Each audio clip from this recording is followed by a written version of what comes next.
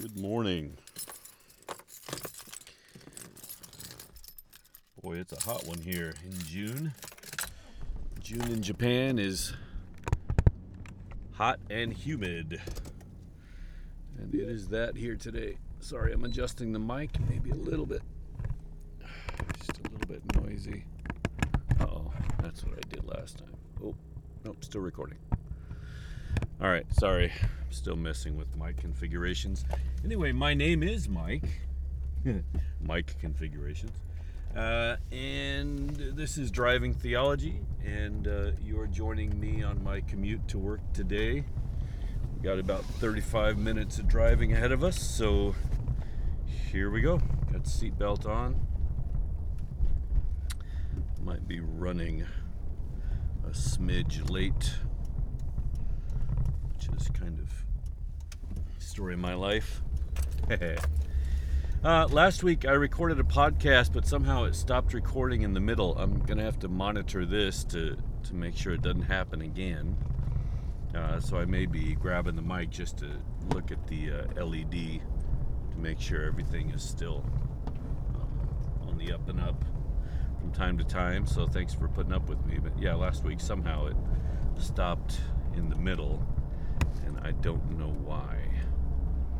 Battery seems to be fine. We seem to have plenty of space on the SD card, so I don't know what happened. So lately, I think maybe I've said this, but I recently replaced I added to my GoPro arsenal. I've had a GoPro 3 for, 8-9 years, something like that. And it's just gotten old, and it doesn't completely work anymore, so I replaced my GoPro with the new GoPro 9.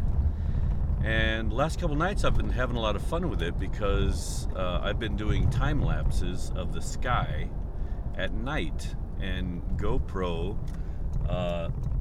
has really decent adjustments that you can make on it to pick up more light, right?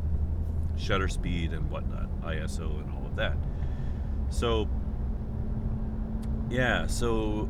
I watched a YouTube video about how to set it up for different kinds of night sky, with one where the moon is in the sky and one where it isn't. Makes a difference because the moon does create a lot of light, and basically light is noise in night skies, right? Which is ironic because you're trying to pick up light, but you're trying to pick up the lights of the stars, but you really want the lights of the stars with the black of the night surrounding those stars to make them to make the contrast even greater, right? To make them shine even brighter. And what happens is light from the ground gets reflected in the atmosphere, right, in the air and the clouds, so depending on how cloudy it was or whatever. So 2 nights ago, I for the first time I did a kind of an angled take, so I could see for example a tree, I could see the land and then the sky above that, so it's a fisheye view, very wide angle, and so I was able to get all of that in the shot, but what that meant was the noise from the light pollution, I guess is another way to say it, right? The light pollution distorted the picture a little bit, and so it wasn't quite as bright as I would have liked it, and it was a partly cloudy night, which is kind of nice actually. The movement of the clouds with the movement of the stars is kind of a neat contrast. Okay, I'm going to check this to make sure I'm recording, and I am. Okay, sorry for the extra noise. Yeah, so oh, maybe that's what it is. Wonder. Check. Yeah, this is not very loud, is it? Check. I wonder why. Back here it's really loud. Up here it's not very loud. Oh, so I do want it up. Okay. Yeah, so sorry, the sound's going to be kind of weird. I think my mic is configured differently than I thought it was. I may have to check the settings next time. Wish it didn't move like that. Might be better. Okay. Yeah, so last night, anyway, so the GoPro battery only lasts maybe 2.5, 3 hours. So in that time, the way I had it set, I got about 360 some odd 30-second exposure shots, right? And that, turns out to be 3 hours worth of video if you were to watch it in real time. But of course, you speed it up, and that's what makes time-lapse videos interesting. Because you can really notice the rotation. The rotation of the Earth by seeing the stars rotate, right? The stars are actually more fixed points than we are, in a sense. And so the Earth rotates, and you can see us rotating toward or away from different stars, right? And it's really fascinating, very mesmerizing. Perhaps that's where we get that term, I don't know. But I was very mesmerized watching these videos. And so last night, it rained a little bit in the evening, which cleared up the air quite a bit. And so I had planned on putting the camera out again because I knew it was going to be a clear night. And lo and behold, there were just a few clouds in the first couple minutes, and then it was just clear. And the GoPro picked up some really nice, took some really nice pictures. And this time, I really didn't aim it. I just aimed it up this time. I didn't want to get any land. And because of the fisheye view, I got a little bit of my roof on my house because I was taking it from my balcony, which I'm trying to get up out of the light that comes from my house. So I took it from my balcony, and that produced some really, really nice, clear video. And actually, once you cut it down to 4K size and make it in kind of cinematic, what do you call it? The ratio, screen size, whatever. It takes out the roof, and then you just see the rotation. What happens is these clouds go away, and then as they go away, the Milky Way rotates right into the center of the shot.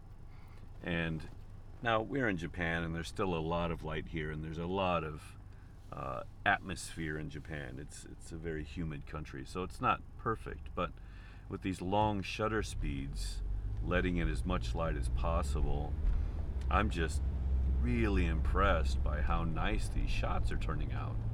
And it's not even like the greatest weather. I can't wait until I'm able to have a clear winter night, and the kind of shots I'll probably get then. That's going to be just amazing. Kind of excited. I hope I'm still interested in this by the time winter rolls around. But I would love to go and camp at the top of a mountain somewhere and get this starscape with trees around it. I think it'd be beautiful, and also get away from the city lights as much as I can. So maybe I'll try to do that this summer. So the Milky Way came into view from left to right, kind of spun into view. And it also picked up several things last night that it didn't pick up the first night, and that is comets, right? Probably 7, 8 comets. And I believe I even got a satellite. Whatever it is, it's very clear, and it comes into view twice. It comes in and goes out, thinking that it's reflecting differently as it moved, probably. but it's very clearly right smack dab in the center of the time lapse, just below the Milky Way. Now the colors of the Milky Way are not like some people have gotten with, who are professional photographers. It's just kind of a milky white, right? And it's not. It's a very thin white, but quite beautiful, right? Quite. I have memories of having seen the Milky Way when I was a kid under a super clear sky. Would have been back in the 70s, and I've never seen it since that clear. Right, I've never been able to repeat that experience, because that was just an incredibly special experience. Not even sure how to describe it, and it's probably, truthfully, become bigger in my head than it actually was, if that makes sense. It's probably nowhere near as great as it is in my memory. But in my memory, it was incredibly vivid and obvious, right? Even in this video that I took with the slow shutter speed, the Milky Way is visible, but it's not what I would call super obvious. And I think I'm going to have to make a few adjustments and possibly get to a better location and better weather to get the kind of shot I'm hoping to get of the Milky Way someday. But yeah, I mean, I have always loved the stars. I love looking up at night when the stars are bright. My eyesight's not as good as it once was, and so being able to take this video and watching it on a screen actually kind of brings back the memories of how I used to be able to see the stars with my young super good sight.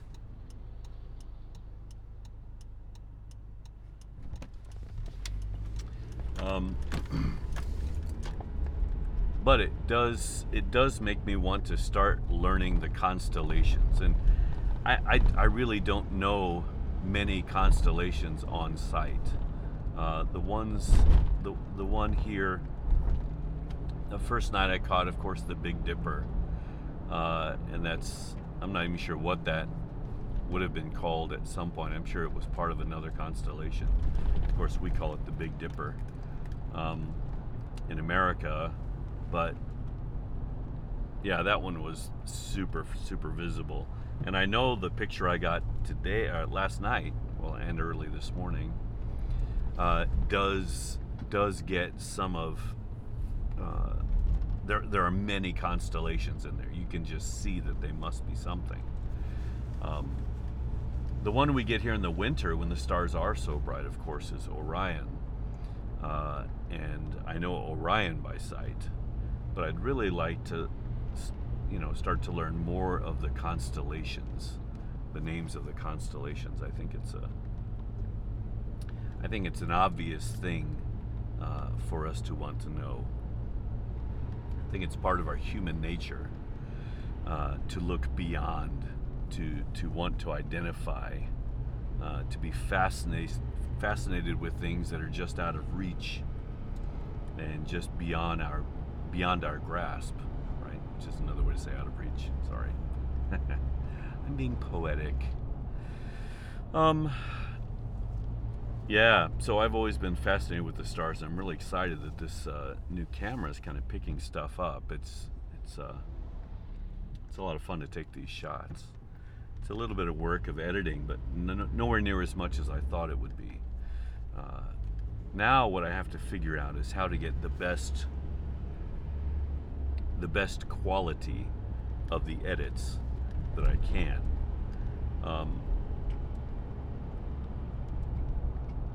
I suppose what I could do is go out and take individual shots with an even slower shutter speed. But I gotta figure all that out. I'm not sure exactly how it all works, but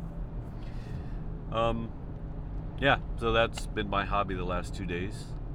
Been mountain biking still this week. In fact, we we conquered for my second time, Pat's third time, the Harutomo Trail, which is a trail twice, or actually more than twice as long as the Itomo Trail that we've been doing at least once a week. And that was fun. It was really wet and muddy, which wasn't the best scenario to take on that trail, but it was good. It was fun. Yeah, Pat and I did it together and got some video of that. So I'm hoping to go back and try the Harutomo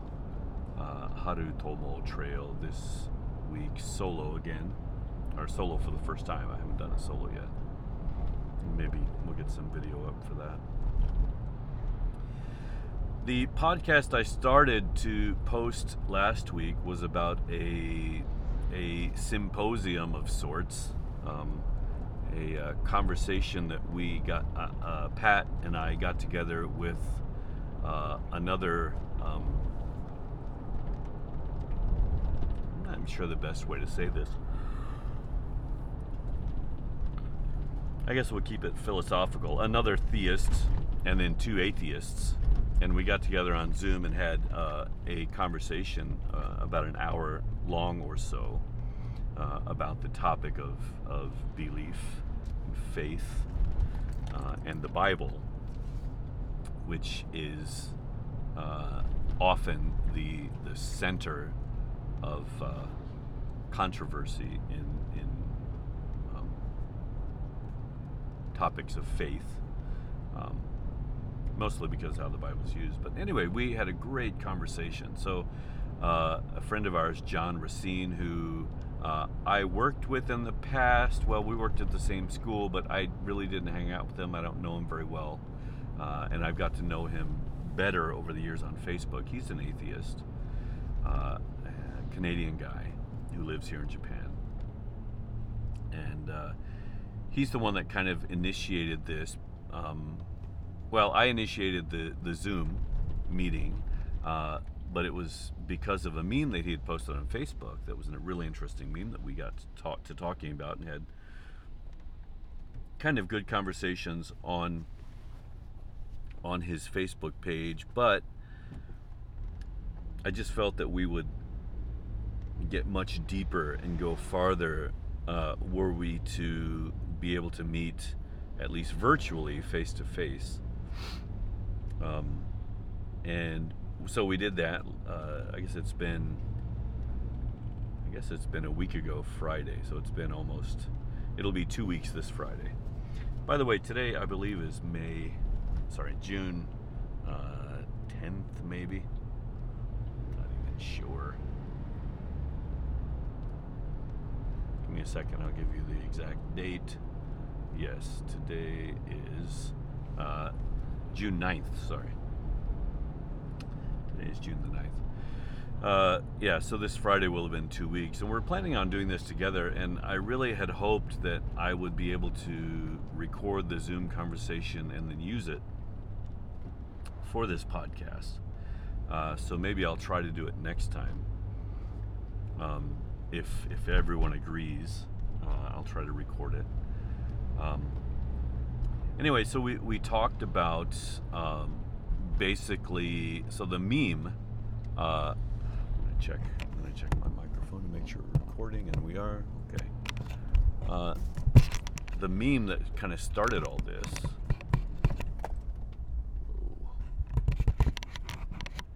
Okay, that's better. The meme that started all this was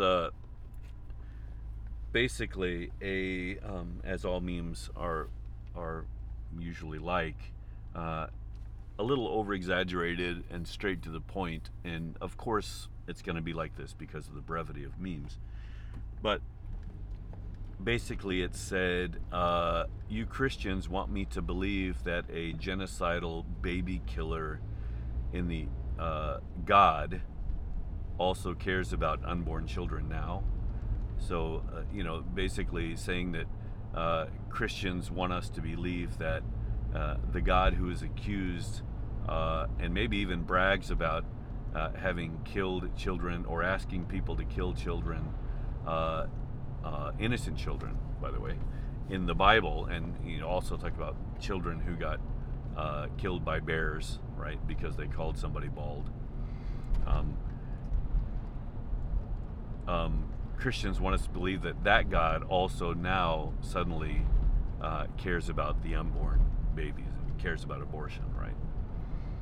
Which is first of all, a caricature of all Christians, right? Not all Christians look at the Bible that way and think about those issues that way.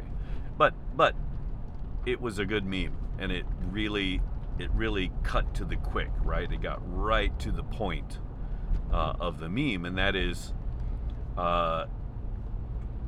you Christians have a problem in the way you're reading the Bible, and it doesn't jive. It doesn't add up. And to non-Christians, this is pretty obvious. To me, it's pretty obvious right now, because I feel like I've had kind of part of the veil removed from my eyes, and I see exactly what atheists see when they read the Bible now. Of course, I've already talked about this in depth about how I now read the Bible, which is different than many Christians perhaps. But anyway, the meme was a great starting place, and it opened up a great conversation. And we got to some really good talks, both on Facebook and then later on his on Zoom, on the meeting we had. And I'd really like to repeat that Zoom meeting. I think it'd be a great thing to have on the podcast if everybody would agree. So yeah, it's weird. So I've come to a place where I probably agree on more things with atheists than I agree with many Christians. And yet, my faith in Jesus is greater than it's ever been. My appreciation of the Bible is greater than it's ever been. My appreciation of the gospel and of Jesus himself is far greater than it's ever been. This doesn't make me a better person. It doesn't make me any better than anybody else.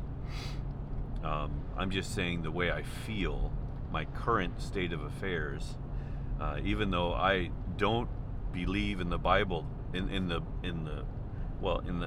same Bible. I don't read the Bible the same way that many Christians do, but I also don't believe in the God that many Christians believe in, a God who is hot and cold, who is bipolar at best, who is volatile and flies off the handle and kills people for touching things, but at the same time claims to be Hesed, everlasting, or what's the word?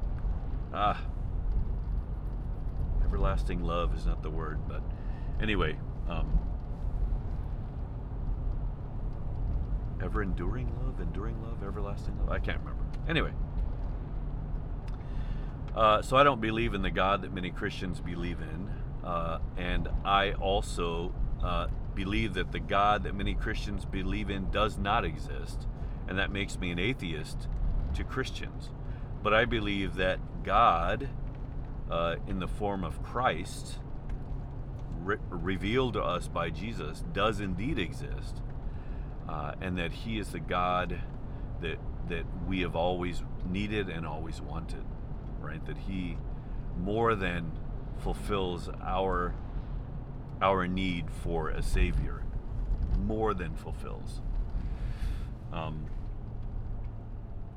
To the point where, again, I think the Bible shines more brightly. I think Jesus shines more brightly. I think the gospel is more bright than I've ever seen it, and more vivid.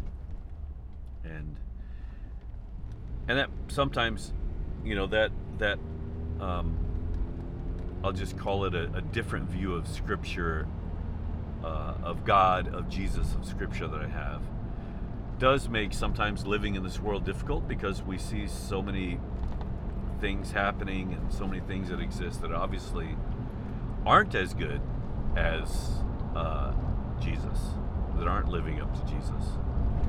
But I think my hope is not that we somehow figure out how to please Jesus, but my hope is that even if we don't please Jesus, his love doesn't change for us.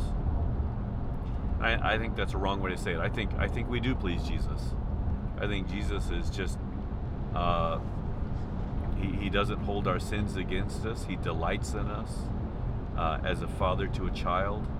I think the Christ is and has encircled the earth and is working in places where we would never think he is, and is doing things and working with people who we would never expect that he would work with, to bring about the conclusion of all things that all of us needs and all of us, I think, wants. Now, I think the problem becomes not that we. The problem is not that every person wishes for some kind of utopian end, some kind of a heaven or Elysium. We all wish for that for ourselves, but not all of us wish that for everybody else, right? We want the best for us, and we want the worst for our enemies, and I think that's where that's part of the mistaken characteristics that people have placed on God. They think God's the same way. They think God wants to punish his enemies. In other words, anybody who is sinful, but wants to reward his friends. Thereby making God just like us, right? Just like natural man. But I suppose the image of God in us is when we are allowing that image to shine through, we become just like Jesus, and that is, we love our enemies. We want the best for our enemies. We want for our enemies what we wish for ourselves, right? And that's how we know, I think, that the image of Christ in us is shining through. It's not being suppressed. I think maybe even Paul hit on something when he talked about quenching the spirit. I think that's what happens. When you quench the spirit, you start acting like natural man, worldly man. And I mean the world that man has created, the world that is ruled by greed and lust and power, right? Or greed for lust, money, and power, I guess is the best way to say that, maybe. I don't know. Anyway, man, I'm really meandering today. It's kind of fun. I don't feel like I've meandered like this quite in a while, but so I would like to get back to that conversation and hopefully get that recorded. Maybe even get the video version out there if they would allow it, if the members would allow it. We kind of ended. We talked about how some people, myself and Pat, for example, read the Old Testament and those passages in the Old Testament that attribute violence to God, that attribute, frankly, murder and genocide to God, that we read as people blaming God for the things that they did, right? So saying that God told us to do it, therefore we did it, therefore we are not at fault. God told us to do it, and who is going to judge God? So there's no crime committed, right? Basically. And that's part of it. And the other part would be that it's just people's perspective on God, right? They see things that they think God does, and then they start to describe that from their own perspective of being a human, being of finite knowledge and perspective and understanding, and then they write what they see from that perspective, and that sometimes looks like God is killing people, and part of it's because they come from a paradigm that God controls everything, that God is pulling strings, And therefore, if something happens, it must be by God's knowledge and by God's will. If God willed it, therefore he made it happen, therefore God did it, right? The problem with that is it does not recognize God's collaborative nature. That God's nature is to collaborate with the beings that he's created in order to bring about the type of world that he wants to make, right? And that also harkens back to the creative process is ongoing, right? The earth is being created still today, right? It's not finished yet, in a sense.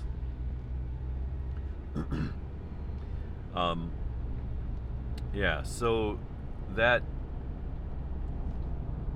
ongoing process of creation, man, I totally lost my train of thought. Let me see if I can backtrack just a little bit. So I was talking about the way that people read the Bible. So people read the Bible in a way that basically, from a paradigm that God is in control of everything, therefore God can be blamed for everything, and we also can be blamed by God for the things that we do wrong. Because God is God, and this comes from a theology of sovereignty, right? That God is sovereign, therefore he can do whatever he wants because he's the king. Nobody is his judge. But what it does is it totally misses the fact that God wants us to be partners with him in this creative process of making this earth into a heavenly earth, a more perfected earth, right? And that's part of his nature. Therefore, God does not go back on his nature. Therefore, God does not act unilaterally, right? Even the act of creation itself apparently wasn't unilateral, but it was the Trinity working together, creating the earth, right? And so they worked and created the earth, and then from that point, they continued in their nature, which is to be collaborative, to work with partners, to work by convincing and inspiring, right? Us to do better, right? Finding ways that God works with the creation. So the creation becomes part of the creative process itself, right? We start being able to create with God this better world. And once you realize that God is collaborative in nature, that his very nature is to partner with mankind and to partner with the entire creation in bettering creation, then you can read the Bible in a different way and realize that, hey, God isn't in control of the world like a puppet master or like somebody operating a radio-controlled car. He's actually, if you want to continue with that metaphor, that would be like God, talking to the car, asking it to turn right and to turn left, and the car will either obey or it will not. But even when it doesn't, God will continue to convince, right? Continue to work that in a way that our will begins to slowly, over time, look like God's will, right? Almost the way that a child is trained up in the way of a parent, right? Which is, I think, in Proverbs, right? Train up a child in the way that he should go, and he will not. Anyway, I forgot the rest of it, but basically the idea of training, right? The idea of raising children is kind of the same idea. They're going to make a lot of mistakes, but you keep, you keep encouraging when a child does good, and you warn a child when he does bad, and slowly, through living life, they figure it out as they go along. Now, the problem with a lot of atheists and their theology is that they tend to take the lowest the lowest version of theology, which is this puppet master, controlling, conniving, control freak God. And they decide to not believe in that God.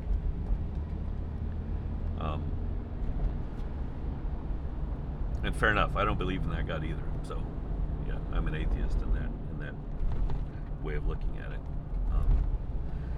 But so what I was trying to do with in this Zoom meeting that we had was hopefully give another version, a less strawman version of theology, to slowly let them realize that, hey, there are other theologies out there, more nuanced, more elegant, more beautiful, in a classic sense, I think,